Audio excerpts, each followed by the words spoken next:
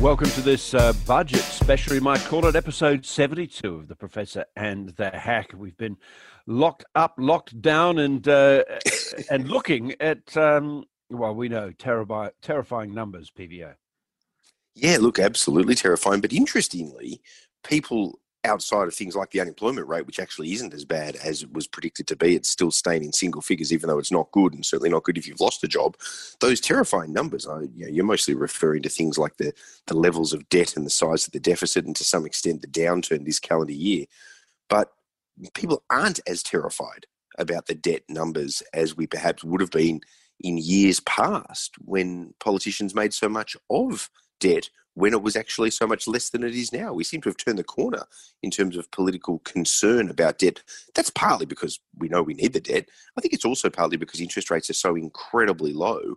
The debt is less scary when your interest bills are nowhere near as bad as they might be in other periods. But then, Hugh, the threat, of course, and this is actually something that hasn't been talked about that much. One of the threats is that high levels of debt is one thing. It can be damaging to an economy going forward if you don't get rid of it, depending on the circumstances. But the thing no one's talking about is interest rates go up eventually. And when they go up, boy, this debt will seem a lot bigger, because that interest bill could double or triple very, very quickly. The technical questions here, and we'll get on to the more human aspects of the budget. But the point you make is a fair one, that economists have said, look, if you look at the cost of servicing this debt, it's still round about $13 billion a year. $1 billion a month seems like a lot of money, but it hasn't gone up substantially when you're looking at, say, close to $1 trillion debt, as it was at $300 billion. Why? Well, because of the reasons you've just said. Basically giving away free money virtually, so the debt doesn't cost us anything. But to hone in on your point, if we get into a growth area and interest rates start to rise again, that goes on just not any new debt, but all the historical debt suddenly has to pay that extra interest. And that's where it becomes crippling, doesn't it? Exactly. And it's a little different to the way it works for people like you or I. If we have a home loan, for example, without a fixed mortgage, interest rates change in a moment in time. When the cash rate changes, the banks respond, and then up they go. It's a little different for government in the sense that they finance themselves with what they call government bonds predominantly. They get purchased on the open market. A whole other quirk is that they're getting bought at the moment by the Reserve Bank. So that's, there's almost a printing of money going on, but that's a whole other debate. We've talked about that before. But government bonds can be purchased for as short as a month or as long as 10 years. It's when they mature that they have to be rolled over and more debt accumulated. So what the government would be wise to do at the moment, frankly, would be to try to lock in as longer term debt bonds as they possibly can, because at the rates that we're at, that is just an absolute bonus. And that's what they're doing. So it's not quite as instant as it is for the rest of us if all of a sudden interest rates spike. But having said that, Hugh, there are so many government bonds that have been issued over so many years for so much debt. They're constantly maturing.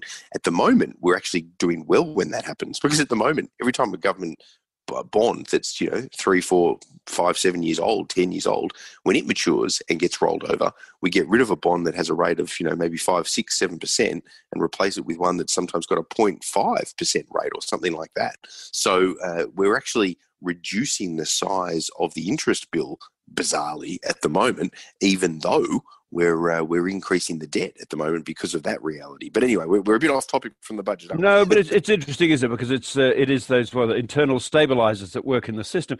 But let's get to the politics and the fundamental proposition. The Treasurer and the Prime Minister believe that come election year, we will tolerate all kinds of levels of debt if people are feeling secure in employment and feeling comfortable about that. Oddly enough, I think Labor didn't get much reward when we dodged the GFC, because people didn't realize that their jobs were so much at risk and had been saved by that debt. But is the money, and this is the key thing, is the money that we're borrowing, this pile of borrowed money, is it being spent, in your view, in the best possible way? Yeah, it's a fascinating debate. I mean, on the first part of that, Hugh, I think it's interesting, the counterfactual. As you say, Labor spent a lot of money, nothing like this, but a lot of money to try to stave off the GFC. They did it at the advice of Treasury, by the way. The same Treasury, if you like, that are now advising the government that they're saving X number of jobs. This time with the decisions they're making, the Treasury back then said if you spend this amount of money, you'll save X number of jobs. That was rejected by the coalition in opposition at the time. Labor was either successful in doing that because we didn't have the job losses that were predicted or were worried about, or they overspent and therefore panicked and spent more than we needed to. That's the narrative that came from the coalition. You can never prove it one way or the other, but one thing that didn't happen is the unemployment rate didn't spike, or at least not significantly. This time, the unemployment rate has gone up, so Australians know that there's a problem. We can see it globally with the pandemic as well, even though we could also see it globally with the GFC. But because we've suffered somewhat with the rising unemployment rate and people losing their jobs in the hundreds of thousands, that's almost helped the government then throw a lot of money at the problem and not be disbelieved and be believed for the problem. So where to now? How are they going with it? Well, my concern about what they're doing is I don't disagree with the business incentives. I think they're a really good play to try to get businesses to invest, to hire people through things like the youth wage subsidy, although that can have distorting impacts. I know you want to talk about that. But there's the harder one is the JobKeeper side of it, because you've got JobKeeper and JobSeeker. Now, they're reducing JobSeeker because they don't want to have a disincentive to people who are unemployed to find new work. The problem with that is it can feel heartless, because dropping it anywhere near what the New Start rate was is not something people can live on. But I can see some arguments that you don't want people to rest on their laurels. You want them to go out and find work, which is why they're incentivising business so that those jobs are hopefully there and the economy gets a growth uptick. JobKeeper is different though. Take JobKeeper off too quickly and that actually costs people their job. And that's really where I think Labor should focus. They're partly focused there, but that's really where the focus and the debate should be, because you remove JobKeeper and all of a sudden the unemployment rate spikes. And if the government's aim is to keep the unemployment rate down, like it or not, as expensive as it might be, with some caution, because you don't want to prop up zombie businesses, but they need to look at maybe keeping JobKeeper beyond March next year. So my apologies if you're listening to this. We're all doing it very remotely from parts of Canberra this morning as we bring you this. If there's problems with audio, again, we apologise, but we thought we'd press on anyway. So to that March 28th date, that's when JobKeeper ends. 3.5 million Australians are on JobKeeper. You're suggesting it might have to be continued in some form. Otherwise, that becomes a kind of a cliff. But it's not written into the budget that they're going to do that. They don't have the money for it. So presumably if that's going to happen, it's going to be a further, hand into the, what does it, go down to the Reserve Bank and print more money, I suppose. But do you think that the government is basically working on the belief that there'll be some uplift in energy and optimism, in confidence that's going to happen before March to get us over that very clear line between JobKeeper and no JobKeeper? Well, they've got a very bullish set of growth estimates for the next calendar year. They're saying that there's rubbish, by the way, being collected behind me, if that's what people can hear, somewhere outside. There's an interesting line there, because they're saying this calendar year that the economy is going backwards by just under 4%, but it will go forwards next calendar year by just over 4%. Now, that is bullish in and of itself. Them assuming that unemployment is going to peak at around 8.5% by the end of this year and go down over the following years, that assumes therefore no impact from when JobKeeper comes off, which I think is highly unlikely. I think their path of least resistance politically would actually be to reevaluate at the end of March if they're wrong, or even, frankly, if they're wrong within days of JobKeeper coming off, admit defeat and get it back on to try to stop unemployment spiking. That's certainly what Labor will be looking at. But then all of a sudden that all has to get written into a May budget next year. Politically, though, I don't think they suffer any damage there. A little bit of humiliation and a little bit of a I told you so debt isn't as bad as you've once told us when Labor was in power. But the coalition, as we've talked about before, Hugh, I think they win in a contest over a fiscal discussion, fairly or unfairly. Yeah, it's interesting also on those growth figures of 4.75%, the expectation we're going to bounce back that strongly. When I put that to Josh Frydenberg, he said, well, our major trading partner is forecasting 8% growth.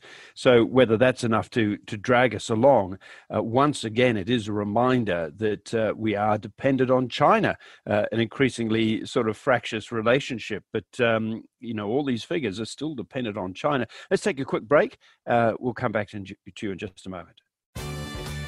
Hey, Hughesy here. You can't get enough of Hughesy. We have a problem. Channel 10's hit show. Well, now there's more to get.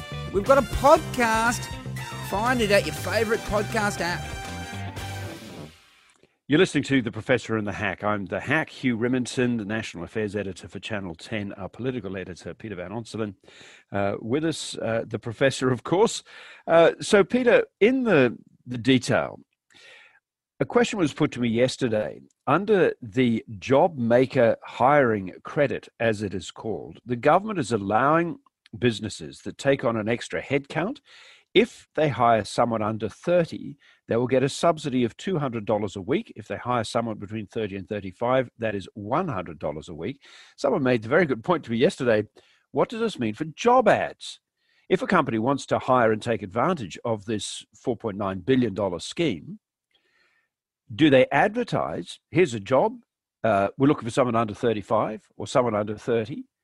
Are we going to have age discrimination advertising, or is that too much? But if we're not going to have age discrimination advertising, do you put up an ad and say, look, here's a job, and people over 35 are applying for it under mutual obligation, they may be required to apply for it, and yet there is no prospect of them getting it because the employer's looking at going, mate, I'm not going to hire someone if I'm not going to get the $200 a week subsidy. Are we creating, and for all the good intentions of trying to get young workers off unemployment and into jobs, and they are good intentions, is there a risk that we're creating a kind of an age discrimination line in employment in the coming months? Yeah, it's fascinating. I think the short answer is yes, but then we unpick the details of that. I mean, first up, we know, as we've talked about before, young people and women are disproportionately impacted by this pandemic when it comes to losing their jobs. Young people in particular, youth unemployment is always an issue. And then, of course, it then gets doubled down on as an issue in the pandemic. So, yeah, it's a good idea as a concept to try to find ways to incentivize business to hire young people to alleviate youth unemployment. Of course, we know that losing your job is a more significant and serious problem for older people because they can't find another one often and they have more support structures that their job is dependent on, family, mortgage, and so forth, than younger people traditionally do. But that's a separate discussion. Now, what happens here, I find it fascinating because we have age discrimination laws. Actually, Susan Ryan, the recently passed away Susan Ryan, who was a pioneer of gender discrimination, became an age discrimination advocate as the Age Discrimination Commissioner in her post-parliamentary period. She'd been a Hawke minister. Now, is this against age discrimination laws? Well, I guess governments, if they pass legislation, can carve out exemptions. So I suspect as part of this, assuming the budget passes and those elements around the youth wage subsidy do pass as well, which I would have thought they will, then they will legislatively get their way around age discrimination laws. But were it not for that, a business advertising for younger people, or even if it didn't advertise, but then it did discriminate and pick young people because it had an eye to that subsidy coming from the government that you mentioned, Hugh, any or all of that would be against age discrimination laws if it could be proven to be by people seeking employment who did not win the job because of it.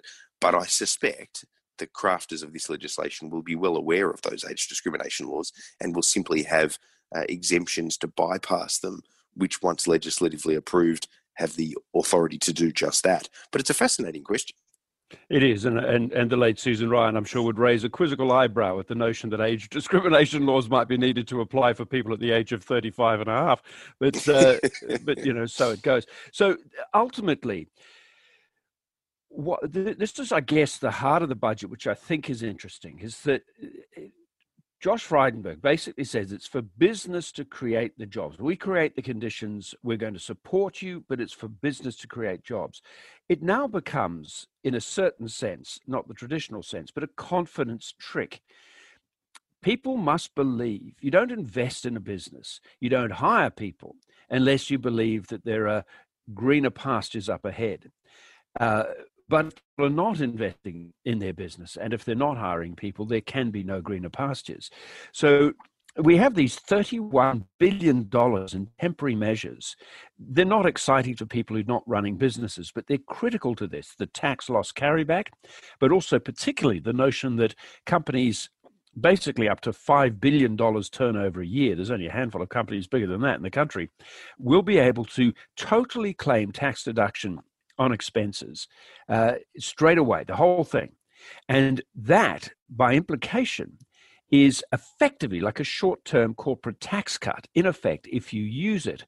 And they're hinging so much of their expectations for employment and growth on this notion that businesses will rush in there to take this opportunity to buy new plant and equipment and also to hire people, and that itself will have the flow-on effect of people going, if you need to buy a particular piece of farm equipment, that's good for the companies and the jobs that are dependent on selling and maintaining that farm equipment. Is this a house of cards model? Do they have an option but to do this sort of thing? It seems smart, but how much confidence can we have that business is going to rush in to these temporary opportunities to set up their businesses more strongly? I really like that we've got a Liberal government choosing this pathway, because it philosophically, in a time where they're breaking their own rules around debt, for example, which I always thought was a political construct rather than a philosophical one, I really like these measures to incentivize business and to try to get business investing again, because it does fit into what the ethos of the Liberal Party should be. But as you rightly point out, that is a different discussion to whether you necessarily think it is going to succeed or not. It's a valiant effort, but it only succeeds, as you say, if businesses actually take up the cudgels of it and have the confidence or even the capacity to be able to take advantage of those sort of tax benefits that are potentially only temporarily in place. So what are we talking about here? This is the heart and soul of the budget. It's just not the sexy part that tends to get talked about, because it doesn't directly affect individuals' lives the way that income tax cuts or the way that wage subsidies can, or the way that handouts do as well, quite obviously. So, but when it comes to businesses are getting massive, in dollar terms, tax concessions essentially in what the government is offering, but they only take them up if they have the ability to, or if they have the confidence to, when they look at this wrecked, recession-riddled economy. And that's the big unknown. So the government is giving them every chance, businesses I mean, every chance to be able to lift Australia out of this recession and do it as painlessly as possible by virtue of what was contained in this budget, to the tune of tens and tens and tens of billions of dollars worth of concessions, the sort of thing that Labor would ordinarily rip them apart for therefore helping business, particularly the bigger end of business, up to that 5 billion mark. But I just don't know if it's going to work. But I'm not very comfortable with a Liberal government going the alternative route, which is to not do that, but rather to just spend more by way of handouts rather than by way of concessions, because that is not a philosophical direction that the Liberal Party should go, because they say that is enlarging government rather than hopefully growing the pie via growth within the economy. So I like that they're doing it. I have serious reservations whether it will work or not, but that's because of the times we are in. I don't have those reservations because of the construct of the way that they've put it forward. And that part of it is a big credit to Josh Frydenberg's Treasury. He's copping a lot of stick at the moment here and there in between what he's announcing for areas where he falls philosophically short, for areas where he spends too much, whatever it might be. But on this stuff, he has clearly, and his team, consulted with tax professionals, business. He's got into the nitty-gritty of understanding what the hell do you guys think you need to be able to thrive and therefore hopefully drag this country out of this recession, and he has answered that call in what is in that budget. The business people I've spoken to and the tax professionals I've spoken to are almost floored by the extent to which he has put these elements in the budget, in an applauding way. They're surprised. So if it doesn't work, it won't be for want of trying, Hugh, because boy, they've gone all out on that stuff, and that has been very underreported other than in the business pages. We don't have a lot of time left, but something I have to take you to. Obviously, the whole thing is hostage to the virus and how the world manages the viruses, vaccines, and so on, further outbreaks. But in pure politics, we are due an election. It could be in 12 months from now. It could go into 2022, as far as May, or perhaps even a little longer. But sometime in the next 12 to 18 months, there's an election. How will the two parties enter this election on the basis of those expectations, the forecasts that are in the budget, and the measures that the government has put forward to the Australian people? Well, I think at least for one election, my view is that the coalition get away with potentially mishandling the attempt to get us out of recession, and with spending an enormous amount, even withdrawing some of that support, with people begrudgingly saying, well, we believe, according to the polls, that you're the better economic managers, so we put our faith in you. So I've talked about this before. I almost feel like they can't lose when it comes to the next election, even vis-a-vis this pandemic, where the virus fight is at, where the economic structures out the other side of the virus are at. I think that they're on a winner, and Labor's on a hiding to nothing almost no matter what. It changes at the election after that, obviously, because then you elongate the pain potentially if things are still going badly. But I feel like an election being due anywhere between, 12 to 18, possibly 24 months, I think in that construct, Scott Morrison is an unbeatable superhero of political campaigning, even if he hasn't done a good job, which he may well have. Tough times for Anthony Albanese. You got to feel for the bugger. But there are many other jobs around the place that we're thinking of as well. Now, for the next little while, this may be a somewhat occasional Professor in the Hack podcast. I'm off to the United States to cover the US presidential election and all its fun. But where we can, we'll try and jump in together and get a virtual podcast together. Hopefully, you'll bear with us on this. Interesting times ahead, I think, for the country. Hugh, let me jump in, Hugh. You stay safe over there. And boy, fascinating. I can't wait to chat to you either during it or out the other side of it, from all your observations in the thick of it there covering that contest. But more than anything, stay safe, Hugh, and we'll chat when we can. I'll be heavily muffled under many masks, for sure. We'll talk soon. Take care, PVO.